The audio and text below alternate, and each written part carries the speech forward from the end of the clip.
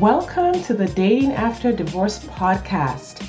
I'm your host, Sade Curry, and I believe every divorced woman deserves a romantic relationship where she feels safe, loved, and cherished. You can create the most amazing life after divorce, and I will teach you how. Hello, everyone. Welcome back to the Dating After Divorce podcast. I'm your host, Sade Curry. You all, I'm so excited to have today's guest here on Zoom with me. I have Elisabeth Fisher, and I'm fangirling here because I found Elisabeth's work 9 years ago, a few weeks after I separated from my ex-husband. Like I was online, and I don't even know what I was Googling or looking for, because all of the poop had hit the fan. And I found a podcast episode. This is like before, it was like a recording. Was this an MP3 that you had done on someone's blog? Yes. I know what you're talking about. Yeah. I know. And I was like, oh, okay. This sounds like what's happening to me, because I think you talked about codependency. And that was the first time I heard the word codependency. I'd never heard that word. I was 39 years old and I'd never heard that word. So that was the first time I heard the word. I was like, oh, this is interesting. This sounds like me. Yes. I'm sorry. So anyway, I'm going to tell that whole story. You guys have all heard my story. This is about Elisabeth's story. Elisabeth, welcome to the podcast. It's a pleasure to have you. Please tell the listeners who you are and about the work that you do. Well, I'm so grateful to be here. I love that that's how we connected, was in that Facebook group that I started. I mean, at this point, it probably was like 10 or 12 years ago, I think. So my work, I've been a writer for a very long time, but my work took a turn as I went through my own separation and divorce. And I started writing, you write what you know. So I tend to be an open book, and I was just letting these things kind of spill out of me. And that just sort of led me to this what ended up being a beautiful work of working with women who are either in difficult marriages or they are going through separation or divorce, and then kind of walking through that healing process. So I put my story out there thinking I'm the only Christian girl, the only church girl who's going through this. And oh my, I mean, I was stunned with how many people sort of kind of came out of the woodwork and said, oh no, you're telling my story. So I've been reading, and I have a podcast, and I have courses and one-on-one coaching, things like that. Yeah. I was in your separated/divorce group, and I think there's a few thousand women. Yeah. In that group. And it was unbelievable. Pastors' wives. Yes. There were so many heartbreaking stories. Yes. Pastors' wives in there. I could not believe it. I know. Because there's just something about having to feel like they have to keep it hidden and keep the mask up and keep the, on with the show kind of a thing. And it's so isolating. And so to have that, private group just for women, it's one of those things like, if you build it, they will come. Well, I didn't know if they were going to come, and they just, Amazing. And I know a lot of, not all the listeners, at this point, the listeners are about 50-50 Christians and non-Christians. Yeah. But I do know that there are plenty of Christians who listen to this. So I know they're probably nodding their heads and be like, yes, I definitely relate to that. So you've been blogging, you have a podcast, speaking events, but beyond all that work that you've done since your divorce and separation, you dated. I did. And you've been remarried now, how many years? It will be 9 years coming up in the spring. Yeah. And so we want to hear that story for sure. Okay. Yes. This episode is going to be the dating and the happy marriage conversation. But I did want to touch on what happened with your first marriage, because you were married 20 years, I believe. Almost 20. Mm-hmm. Yeah. Yes. So my first husband and I dated for 4 years, and it was a conflict habitual relationship. Breaking up, we had a broken engagement. And I was several things at that age. I was stubborn. I had a background of divorce in my childhood. I kind of thought arguing is how it's supposed to be. I also had this kind of weird thing in my head that it must mean we can be ourselves if we can argue this much. I mean, and I mean, I was maybe, I was in my very, very early 20s, and I thought if he and I like don't stay together, God may never bring anyone else along. So we moved forward. I mean, we've had people say, like, this isn't, a great fit, and you guys might want to part ways. And, we kind of barreled ahead. So then it was not just conflict habitual. It turned into where there was hidden drinking. And that I noticed within the first couple of years. And that was sort of the through line of our marriage. And especially for a couple of like young Christian kids, and we weren't drinkers. So I didn't have like a place in my mind for how to handle this. I couldn't see this coming. It wasn't like one of those red flags that I kind of thought, oh, this is probably going to pop up. I had no idea. And then along with that, the codependent dance of I'd give him rules, just don't drink in our house, or I don't want to see it, or not with our kids, or never drinking and driving, or if you do, if you break this rule, I'll tell, someone at church. And I mean, that went for 15 years until I finally got real help and went to Al-Anon, which changed everything. That could be an entire other episode, but that's not what we're here for. And there were also started to creep in controlling, lying, emotional abuse that I had also no language for. I just thought our marriage was pretty hard, but I didn't realize that we were like teetering on abuse. Until about year 15 or 16, I went and saw a counselor and kind of laid out my marriage. And I said, well, we don't have like biblical grounds for divorce. This is my marriage the rest of my life. I don't want my kids to remember me as an angry woman, because I had a lot of anger like coming out with all this. And she gave me the power wheel of control and abuse. And I was even a psych major. And I'm like, what is it? This is not me. I thought she was, kind of nuts. And she said, I'm just going to read through each one and you check off what sounds like, as your relationship. And I think the specific pie chart thing that she gave me, I think it had like 14 types. And I checked off like 11. So it was pretty much everything other than physical. And we went and got some help through the church, a 15-month church-led reconciliation attempt, where at the end, our church sort of leadership basically said to me that I'd done everything they'd asked me to, and they released me to legally separate.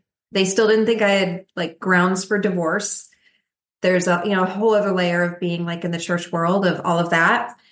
And a few months went by and I was served divorce papers. And our separation divorce, it was long. It was maybe a year and a half or so. It was messy.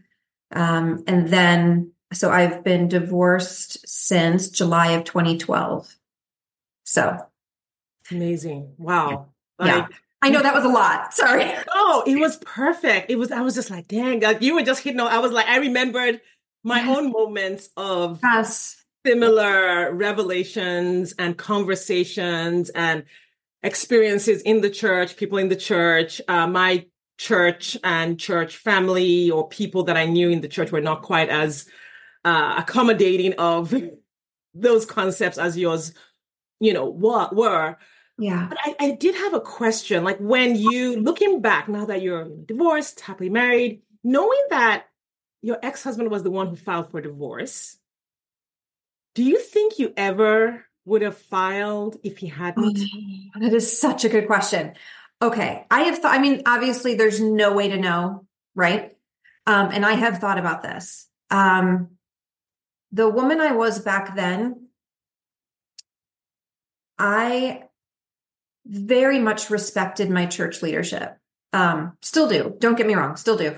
But for those not in the church world, it's such a weird concept. And I understand that. And I'm sorry if it's like, it's just so weird. It's so weird, but I genuinely, and I felt taken care of by them the way they walked us through it. I was, I was trying to do everything that they, kind of asked me to do. And when they said, we release you to legally separate, I mean, you have to understand, I was so desperate for relief, that I grabbed it. I'm like, I mean, I'm not kidding. I think the day after they told us that, the day after I was at a lawyer's office. And so, in that moment, it didn't feel like they were holding me back from anything. Also, it never crossed my mind that I would ever date or remarry. I was in the thick of, I had 2 teenagers. So I'm just like, head down, get us through this. It's a train wreck. And I genuinely felt back then, if I never remarried, it was fine. So I was not concerned of the kind of little detail of legal separation versus divorce. Knowing what I know now with the research I've done with, quote unquote, biblical grounds for divorce, I do believe my situation fell under the heading of abandonment. And because of that, I would like to believe that I would have had the courage and the agency to make that decision. I know this may not make sense either. I look at it now as sort of like God's protection over me, in that I kind of didn't have to be the one to pull the plug, if that makes sense. I feel like he knew what my ministry was going to be.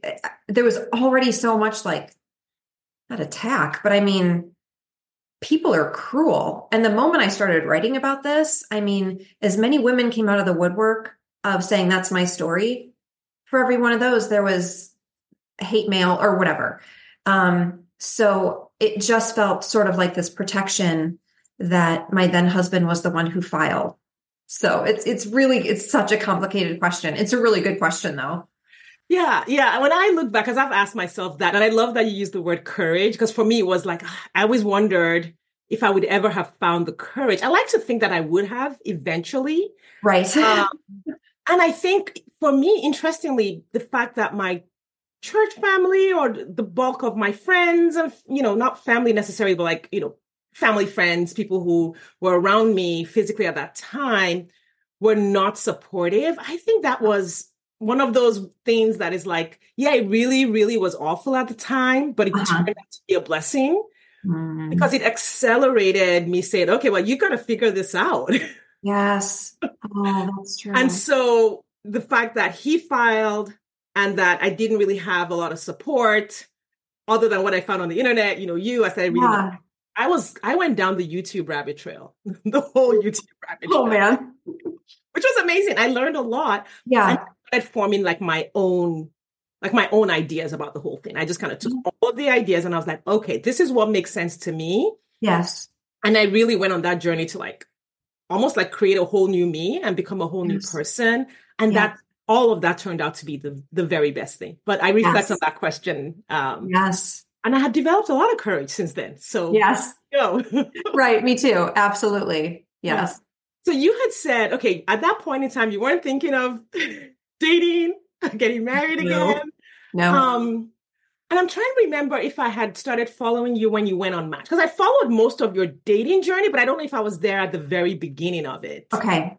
What made you start dating again? What made you? And then you met, which is interesting because you met was on a dating app too. I did. That's quite a long way from home for a church girl. It is. It is. Okay. How I went from I will never remarry to remarried. I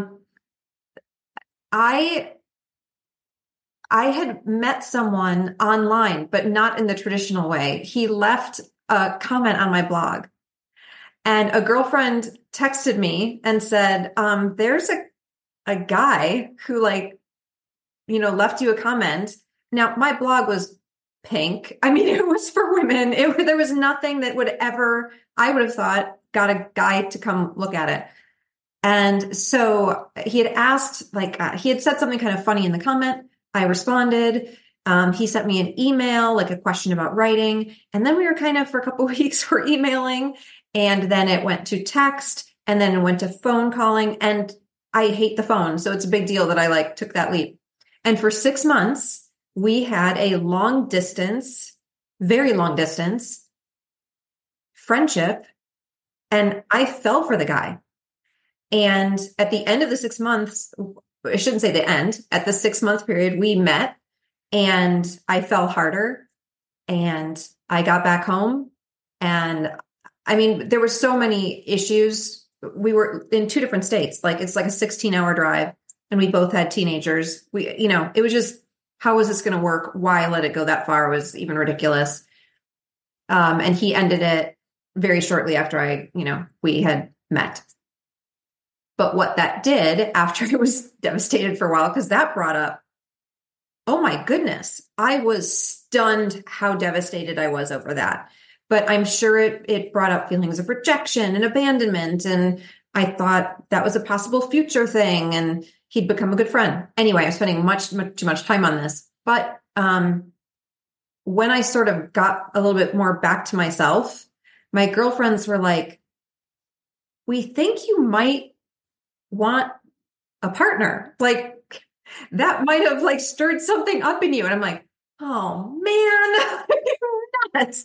Plus, it's actually pretty safe to have a relationship with kind of your phone. I mean, we didn't meet until month 6. So it was like training wheels. I mean, he got me ready for the real world. He was genuinely kind to me and affirmed me. And so that was the thing that got me ready. And it was probably 6 weeks or so after that, my girlfriends were like, it's time. And I very begrudgingly went online. And the reason I did that, all my friends are married. I didn't hang out in a mixed, singles marrieds kind of group. I worked from home. I never went out. I was not a going out kind of girl. And so unless I used to joke, unless a Jesus loving refrigerator repairman came to my door who happened to be close to my age and single, I mean, I was never going to meet anyone. So I did online. Yeah. Oh, I love that. Yeah. All right. So I'm literally just not going to say anything. I'm just going to keep asking you questions because you are such an amazing storyteller. Oh. So good. Okay. So how did it go online? Okay. Yeah. Tell us the stories.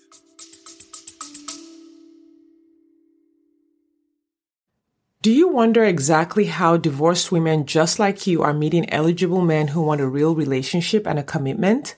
They're doing it by dating with their core values. Your core values are the GPS that lead you to the partner you've been looking for. When you use your core values on dating apps, text messages, and at social events, you will easily connect with your true match partner without chasing, settling, or wasting time with non-committal men. I have taught exactly how to do this in the 2-hour Core Values Dating Blueprint course available on my website, shadecurry.com/dating. That's SADECURRY.com/dating. You will learn exactly how to identify your core values and use them on your dating profile, how to ask the right questions via text, and how to tell the right stories on dates so that you attract the right people and repel those who aren't right for you. If you're ready to meet your true match, hop over to shadecurry.com/dating or click the link in the show notes. Now back to the episode. Yeah. I don't know what it's like now because it has been 9 or so years, but I had a couple rules. I did put on there pretty clearly, I am a believer in Jesus and please, that's important to me. I have two teenagers like in neon, like if that's not going to scare you away. I wasn't going to move. I live in a small town in the Midwest and my kids were in school. I wasn't going to uproot. So I'm not kidding. Back then you could do parameters. And I think I did like 10 minutes from my town. And I live in a small town. And I had these things in my head, like, I wasn't going to respond to just like a wink or whatever those dumb little things where they could just hit like one little tiny thing and put. You could poke someone. Oh my gosh. If you're taking zero effort, then no. So they had to initiate like a conversation. So I had all these things in my head. And sure enough, I'm still getting, the winks from like 70-year-olds in Florida. I even put like, if you're still separated, don't. No. So I had all these things. I mean, I wish I kept a screenshot because I'm sure I had a list more of what I wasn't looking for than what I was. But, so I had 4 first dates and I had this whole system. I mean, I had a men's spreadsheet and everything. I love that. And I had criteria in my head of what I was looking for. I had some red flags, which I think is really important that in between, the divorce and the dating, to start thinking about who you are, because who you are at this point in your life is not who you were when you got married, and it's not who you were as a wife. So having some ideas in your head of what you are looking for and what you're absolutely just it's going to be really important. And so each of the first 4 dates kind of helped me shape what I was looking for. There was nothing like hugely red flag in 3 of them. It just wasn't like a love connection sort of a thing. I also had this rule in my head that I wasn't going to drag it on.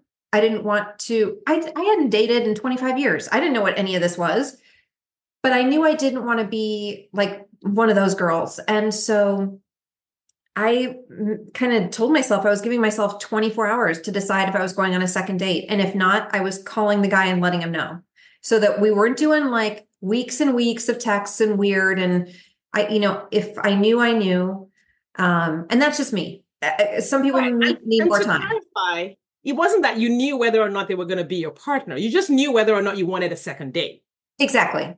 Amazing. Right. Yes. Also at the same point though, at my age, I wasn't looking to date just for fun. I had decided that it was for partnership. So in a sense, it was kind of both. It was that if there were things that had been said, like one deal breaker for me was ex-wife bashing. Oh, no. And the way they would tell their divorce story, if it were 100% the ex-wife's fault, I mean, come on, that was a red flag for me. So a red flag for second date, but also a red flag because, okay, that could be a character thing that you're not able to look inward and things like that. I had one guy who, who went too far with how he spoke to me. It was maybe a week and a half into we had one date. I thought it went well. I was going to move forward with the second date with him, but we kind of had a weird little conflict on the phone the next day. And he like yelled at me and he said, "Oh, I didn't know you were that kind of a girl," and hung up on me. And here's the part that's like humbling.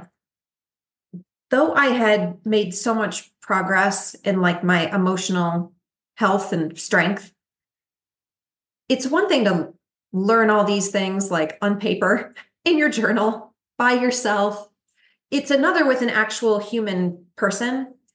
And I went right back to my kind of begging, my over apologizing. I called him back and apologized. He hung up on me. And I was doing like something that a 20-year-old would do.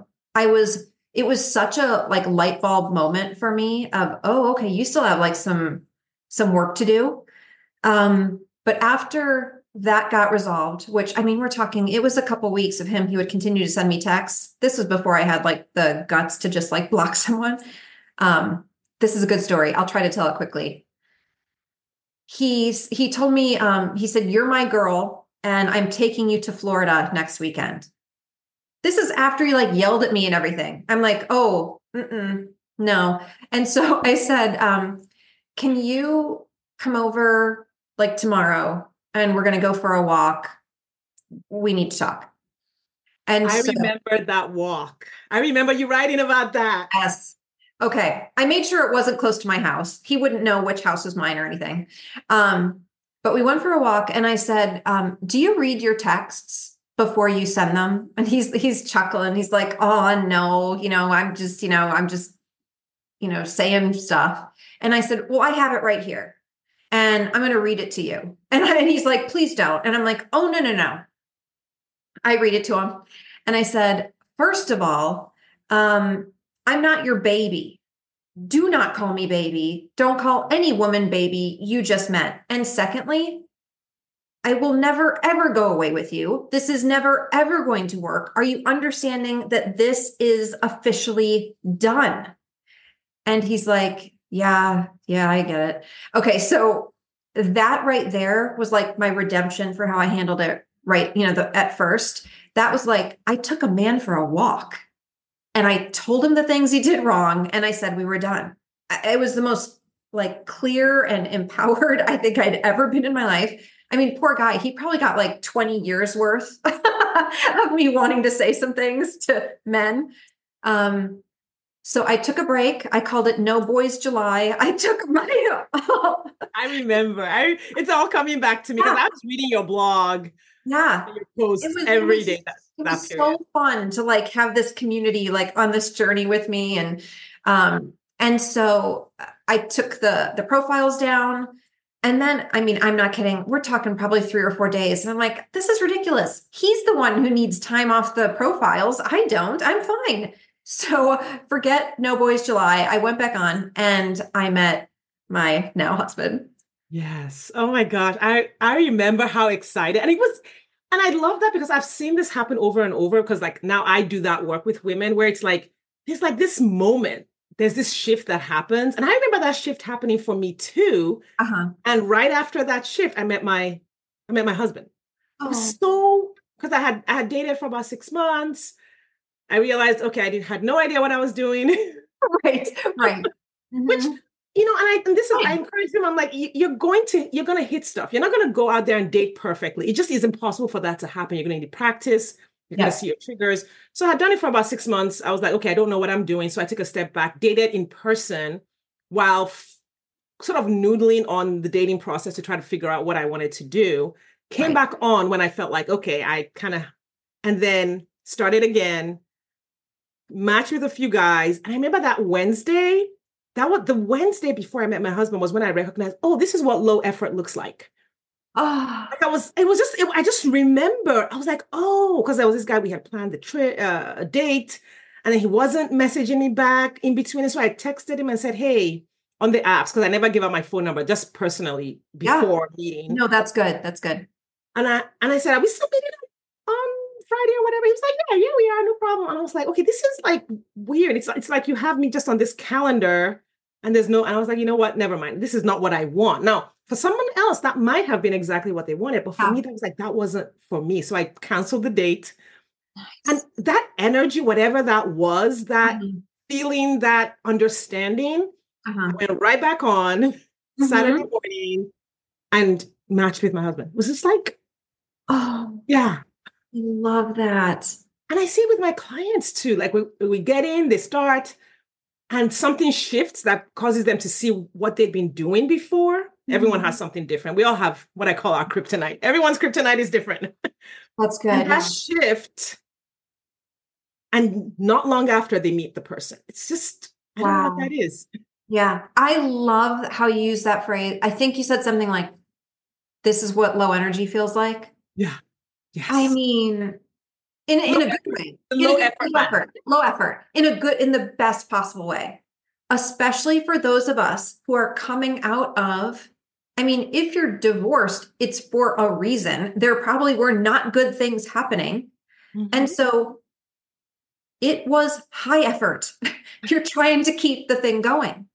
And you're right. Because I have that low effort with my husband. And there's some times that I'm like, I still do not believe we just get along. I mean, it just doesn't, when you're used to not getting along, or when you're used to whatever the bad thing is for so long, the good thing can feel abnormal. Yes, that's so true. And I think the word low effort gets used different ways. You're referring to what I call effortless, the effortless relationship. Yes. The guy I was referring to on the app was a low effort man. Oh, but he was not putting in the effort to keep our conversations going. I see. Yeah. And actually, you bring up a really important thing that I always talk about. I'm like, frames of reference. Mm-hmm. Whenever you're dating, you got to establish frames of reference. When a person says they're looking for a relationship, do they mean the same thing that you mean? Right. Right. So yeah, you have a relationship that feels effortless with Buzz, with your husband. Yeah. And I don't know if you want to say his name on the app. It's fine. Yeah. You have an effortless relationship. But then there are men out there who are low effort, where they're like, I want a relationship without having to do the thing. But I love you clarified. You're right. But it's a feeling that, like the moment before you meet your person, there's like this growth that happens. Mm-hmm. Because we needed, if we'd known what we were doing, we wouldn't have been divorced. Right. Oh, that's so true. Yeah. That's true. And so you matched with Buzz on the app? Yes. Well, what's interesting is he lived in a very, very small town and had his entire life. And he wanted a fresh start. So he had put his parameters 90 minutes and farther. And mine were 10 minutes. I wasn't going anywhere. So I never would have matched with him, if that makes sense. Yes. But he matched with me because he was looking far. Yeah. And so we started talking. And before we met, I said, I need to be clear. And I'm not trying to be like stubborn or selfish. I'm not moving. And only unless you genuinely want to move. And like literally, he would have had to transfer or get a new job to do it. I'm not even sure we should meet. And he assured me that, yes, he needed and wanted a fresh start. And he thought he was telling the truth, that it was supposed to be an easy transfer within his, I'm not going to say where it is. I'll say corporation. It's not a corporation. And it ended up not being one. We lived apart for 18 months, but that's another story. But I love that because, oh my God, like, it's like, you're like, this is what I tell women all the time, because every one of us has the thing that we think is going to keep us from meeting someone. Mm-hmm. Mm-hmm. And I'm like, no. The thing that you think is going to keep you from meeting someone is exactly what your person is looking for. Oh, that's so good. Right. And it happens over and over. I have some women, they'll be like, well, I have young kids. My kids are toddlers. Nobody wants toddlers. I'm like, there is a man who maybe has kids right about that age. And he's like, who's going to want me with these kids? Mm-hmm. And I think people who have the same situation tend to find each other.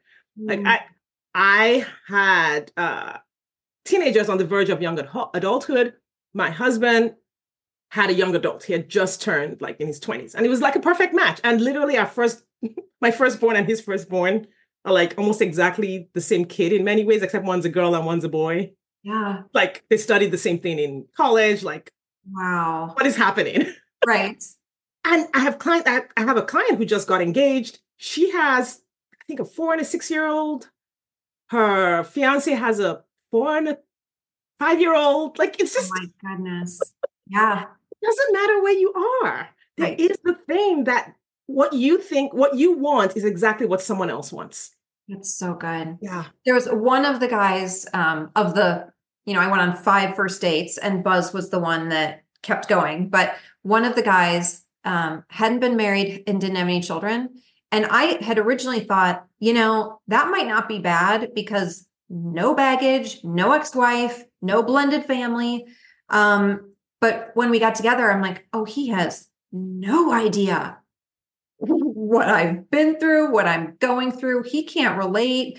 And I mean, nothing against him, but I'm He's like, the oh, perfect person for another for person. someone else. Yeah. I'm like, oh, I think I need someone who's going to get all this, because it can be, it's crazy town when you're in it, but when you don't understand it, I mean, it's like, so yeah. Amazing. Yeah. So what was the so tell us a little about you and Buzz matched. He decided, he was like, no, in spite of all your protests, he wanted to meet. Yeah. What was your first date like? So he drove 90 minutes and I drove 90 seconds. I made him come all the way to me. There's a Um, YouTube influencer who would say sprinkle, sprinkle. I love that. Um, and it was just really, it was, it was a really sweet date. He came up to, so he was already there. Okay, so early, because I was early, so he was even earlier than I was. He came up and opened my car door for me. I know he has opened every door since, and I'm not kidding. Um, it was he would we I think the thing that in the first date, that even though we had talked on the phone a couple times and all of that and had texted and knew some of each other's story, but it was a very easy conversation. One of the first dates, it was a lot of me listening. In other words, me not talking or being asked anything. And at one point the guy had even said something like, is there anything else you want to know about me? I'm like, yeah, if you want to know anything about me, that's my question. So the conversation was a back and forth. We laughed. It just was one of those that, here's the thing, because I think this might be one of your questions, but the thing that got me with him, that moved him from date 1 to date 2, the way he shared his divorce story was full of humility and ownership, and not one negative word about his ex-wife. Even though the situation had been really messy and he could have told it in a very different way. And he listed off, he said, I did this wrong, I did this wrong, I did this wrong, and I'm working on this, this, and this. I'm like, what guy talks like this? So his vulnerability, and then also when I described my work, because it's kind of odd, I help women who are in pain. Like that's my jam. It's like he got it. He was very supportive, hearing what I do. And so it was just I'm like, oh, this one's moving forward to date 2. So it was a really sweet Yeah. afternoon. Oh my gosh. I love that. I love Yeah. that so much. I love that what you recognized is in him was what we talk about, someone who has done the work or is doing the work or is Yeah. open to doing the work. All of Yes. those, we're Yes. good with all of those. Yes. Yeah, that reminds me, because one of the other guys that I didn't move forward with, he had shared, I mean, just his divorce story in like 1 or 2 sentences. Now, keeping in mind, that's what I do for a living, is like talk about these things. And he wrapped it up saying, it is what it is. And I'm like, oh no. I'm like, we're not moving forward. So Yeah. it's just interesting how, like, each man leading up to Buzz, I was like, oh, this is important to me. And I would kind of shift the list around. Oh, it's probably okay if this is a thing. I thought this was a red flag and it's not. So that's one thing that, though I only had 4 first dates, there is something to be said about, I don't want to say using it as research, but I was learning more about myself with each gentleman that I was meeting. And I don't mean to say using it, but you know what I mean? It was, none of it was wasted. But there is an element. I've just found that there is an element of practice that has to happen before And you they're meet the doing it with person. us too. Yeah. And I think depending on how much practice you'd had, like one of the reasons I think dating was a little easier for me than some women that I work with was I studied engineering in college. So I was familiar with men. I knew what a real human man smelled like, looked like, Yes. talked like. What had happened to me early was that I was using the wrong attributes. So because like you, there was divorce in my family, there was abuse, domestic abuse, 2 generations, my grandparents, my parents.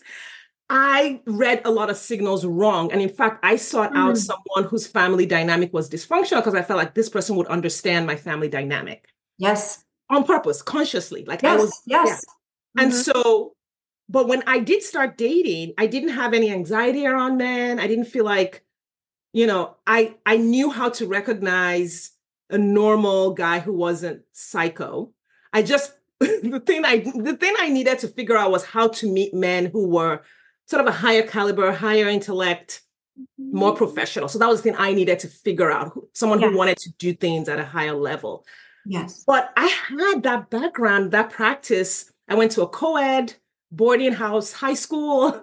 Wow. Plenty of interactions. My brother, good dad, good husband. So I had that. Yes. I knew what I was looking for. I needed to figure out how to find it. Now, there are a lot of women who don't have that.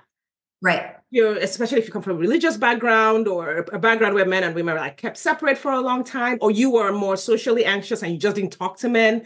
You married the first person who took you out while you were married. You only hung out with the women. Yeah.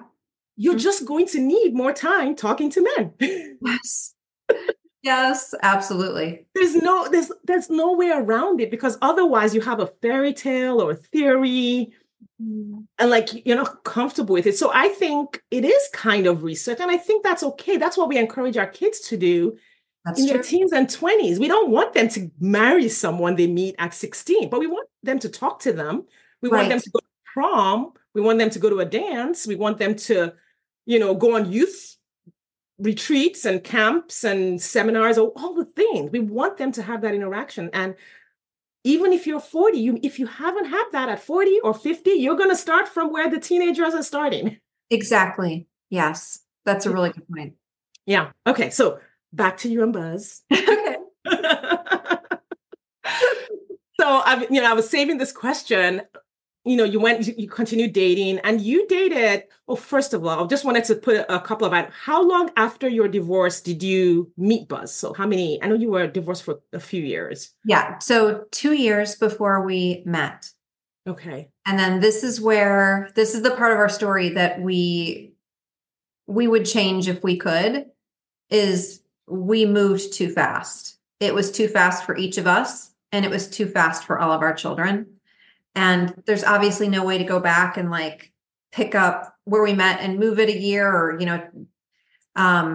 but yeah, it's one of those things that we didn't quite know what we were doing. The biggest part being our children. The blended family aspect is, back then they would have been between 13 and 23.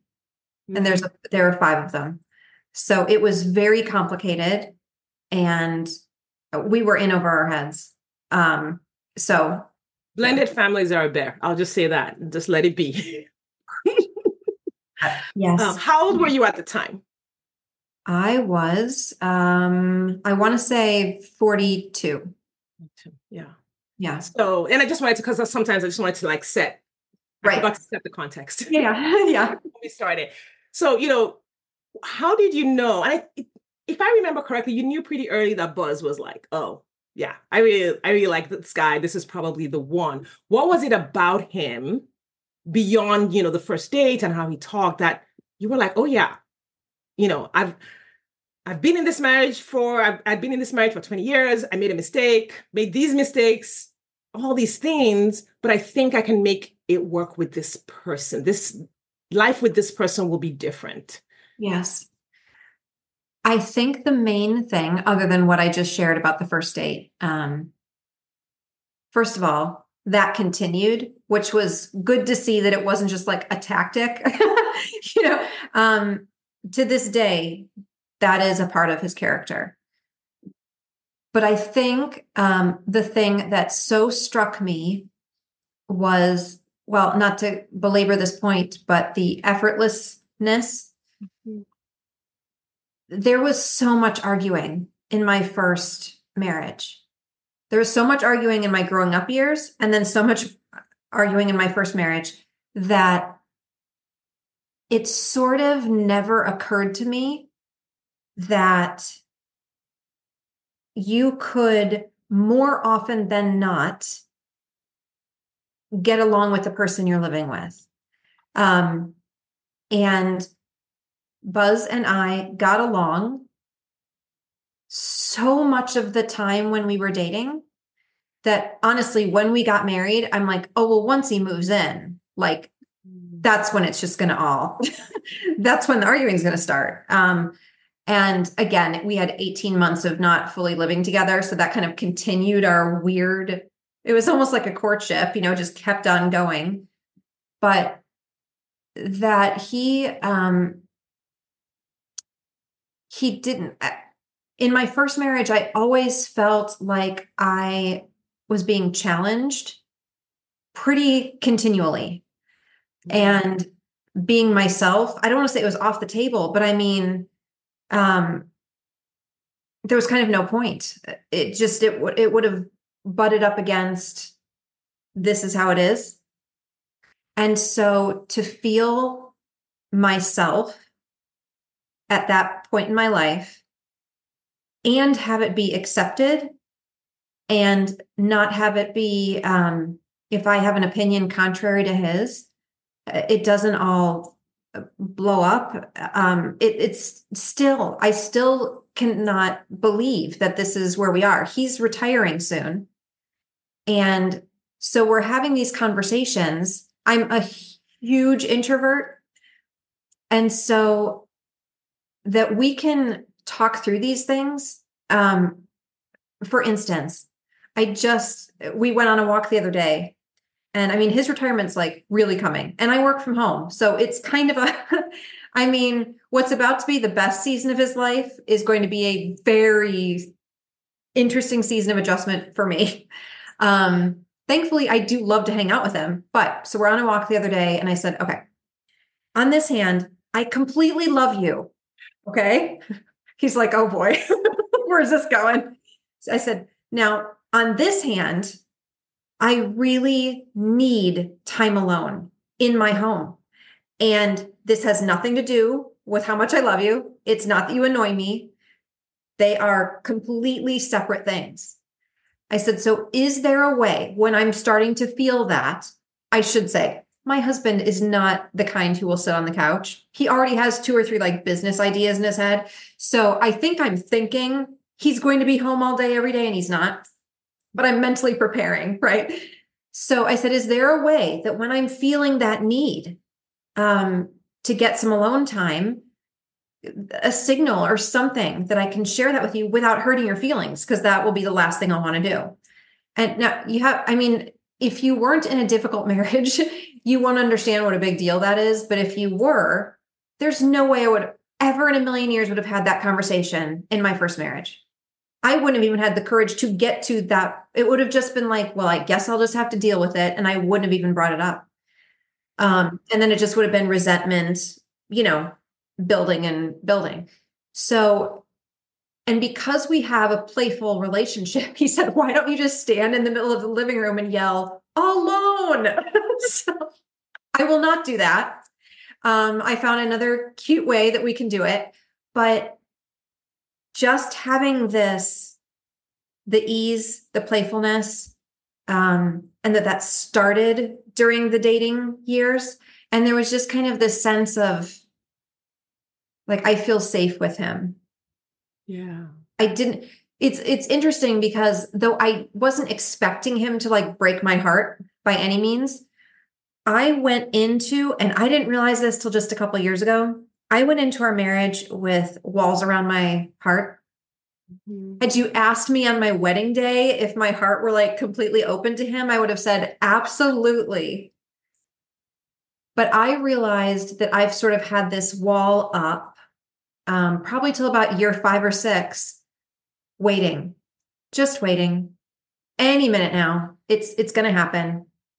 It's going to leave. It's going to hurt me in an irreparable way. It's going to end, or I'm going to mess it up, And I had gone away on like a little mini retreat for I think like a week. And it was only like a couple hours away. And he came up midway through the retreat. This was like 2 or 3 years ago. And when we were saying goodbye, I started to cry.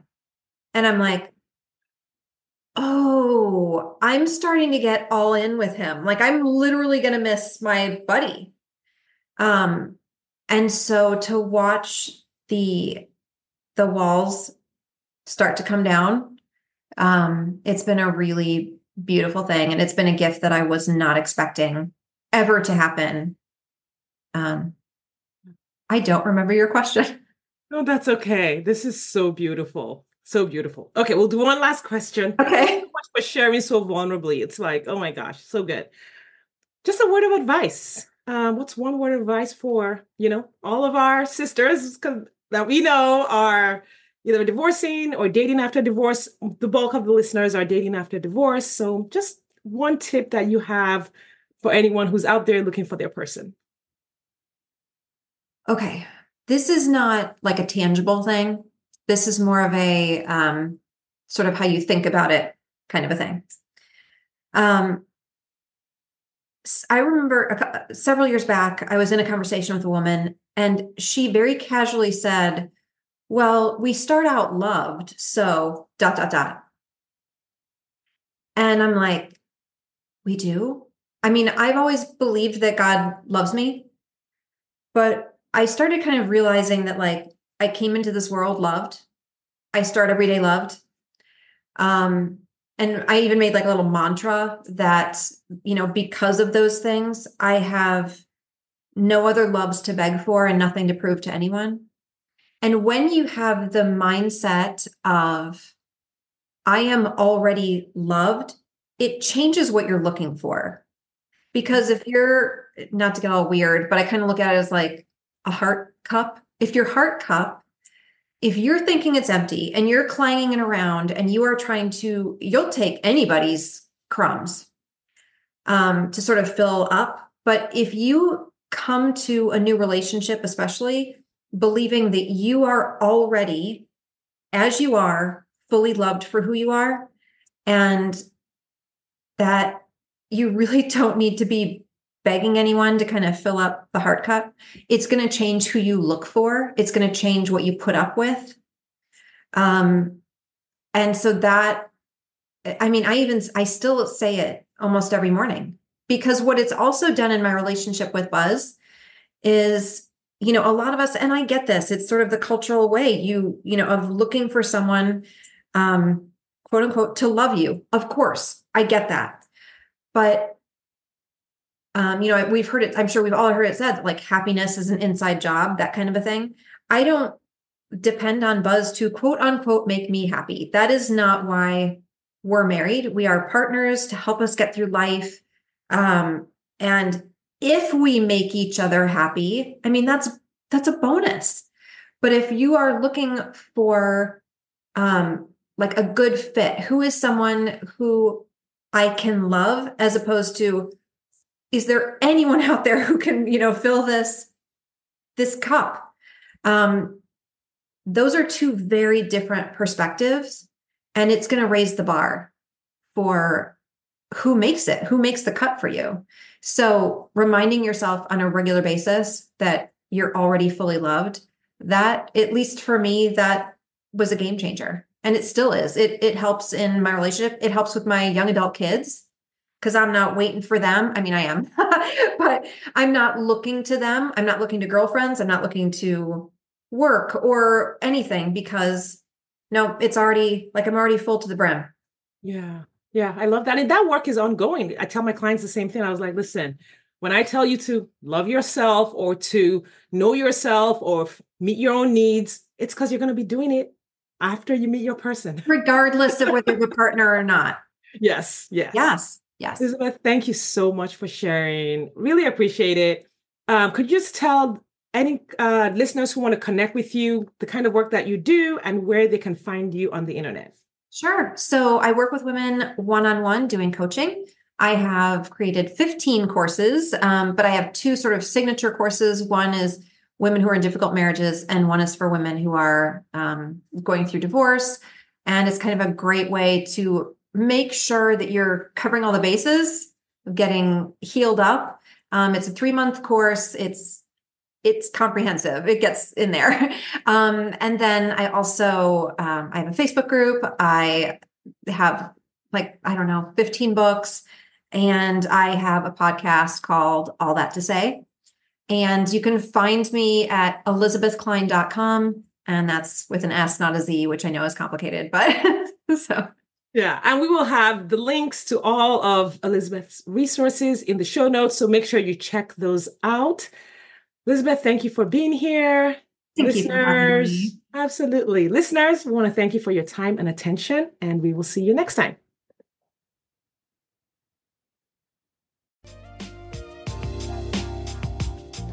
Thanks for listening today. If you are ready to get married after divorce, I want to invite you to download my free 8-video training specifically designed to help divorced women date with ease and get married again. Head over to sadecurry.com to get started. That's SADECURRY.com. I'll see you inside.